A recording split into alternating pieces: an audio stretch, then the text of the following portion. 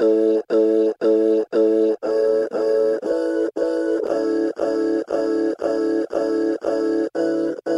is Communications Officer Jim Minns, and welcome to the PSA CPSU New South Wales podcast. This week, if you are struggling, because mental health these days is very big, especially in corrective services, that if you've got them support networks there, you've always got someone to go to.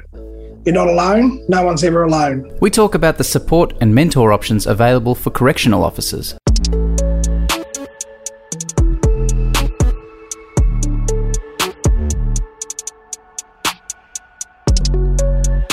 My name's Sam Young and I'm a Senior Correctional Officer. I'm Philip Houghton and I'm also a Senior Correctional Officer. Sam and Phil have started a mentor program focused on aligning up-and-coming correctional officers with senior members of the profession in order to strengthen mental health and promote unity and well-being. The following is a conversation about why this program is important and how you and your colleagues can get involved.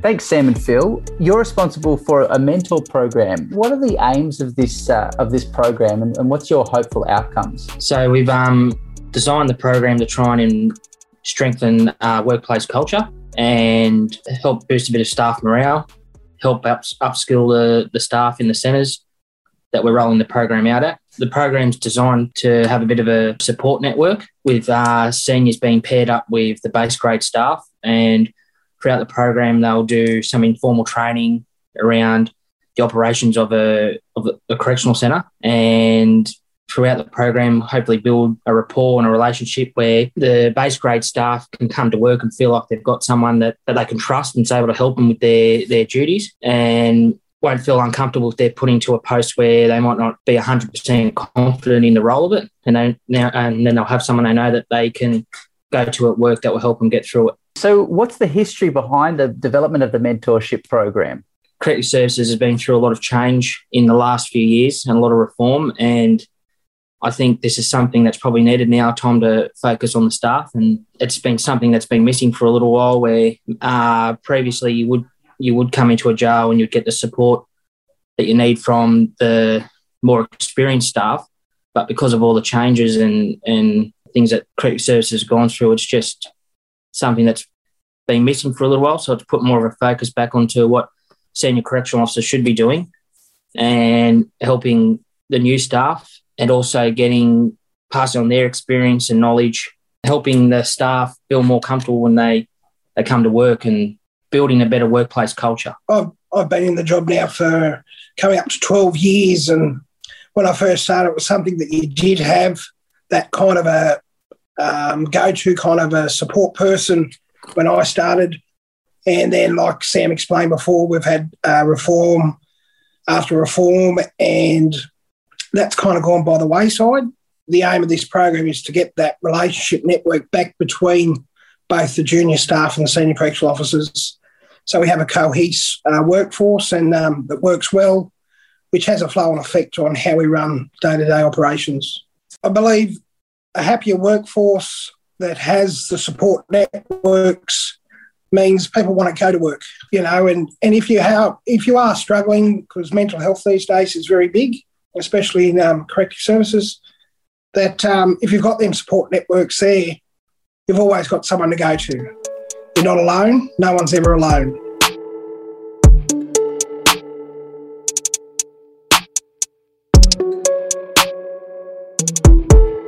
So I hear, gentlemen, that you're both implementing this program on the Mid-North Coast as we speak. I'm speaking to you on location. How is the feedback going so far?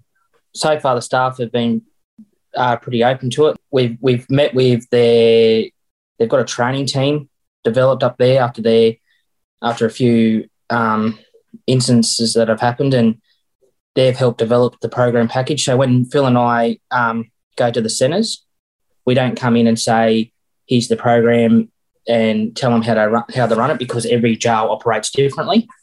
We have a program structure, and then we work with the local staff to develop the content of the program that best suits their operations of the centre. And so what's next for the rollout of the program? What are you hoping to achieve? So we've implemented the program at Macquarie Correctional Centre and at South Coast. We're in the middle of doing it at Mid-North Coast, as well as Wellington, Lithgow, Cooma, and we're about to go and do some presentations and some information sessions with staff at Bathurst. Really, the program's just about trying to give that support network to the staff and improve workplace culture. It's not compulsory for any of the existing staff. It's all voluntary. It's only going to be compulsory for new staff that come through. But really, this program is something for frontline staff. It's a program that's been developed for staff on the ground by the staff on the ground.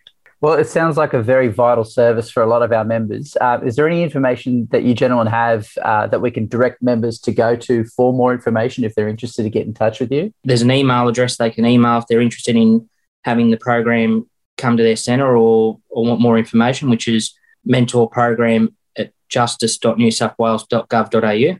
The PSA are providing some training for all the staff and members that are involved in the program, and the 2 courses that have been completed are dealing with workplace bullying, which I think is something important for corrective services at the moment, not only because it may occur in the centres, but sometimes there's confusion with what is bullying and what is not bullying, which I think is good that we have those conversations with the staff, and also dealing with mental health and resilience, which I think is very important for prison officers at the moment. Sam and Phil, thanks so much for your time today. I think you guys are doing a fantastic job, and I know that the members really appreciate it. Thanks, Jim. Thanks, Jim.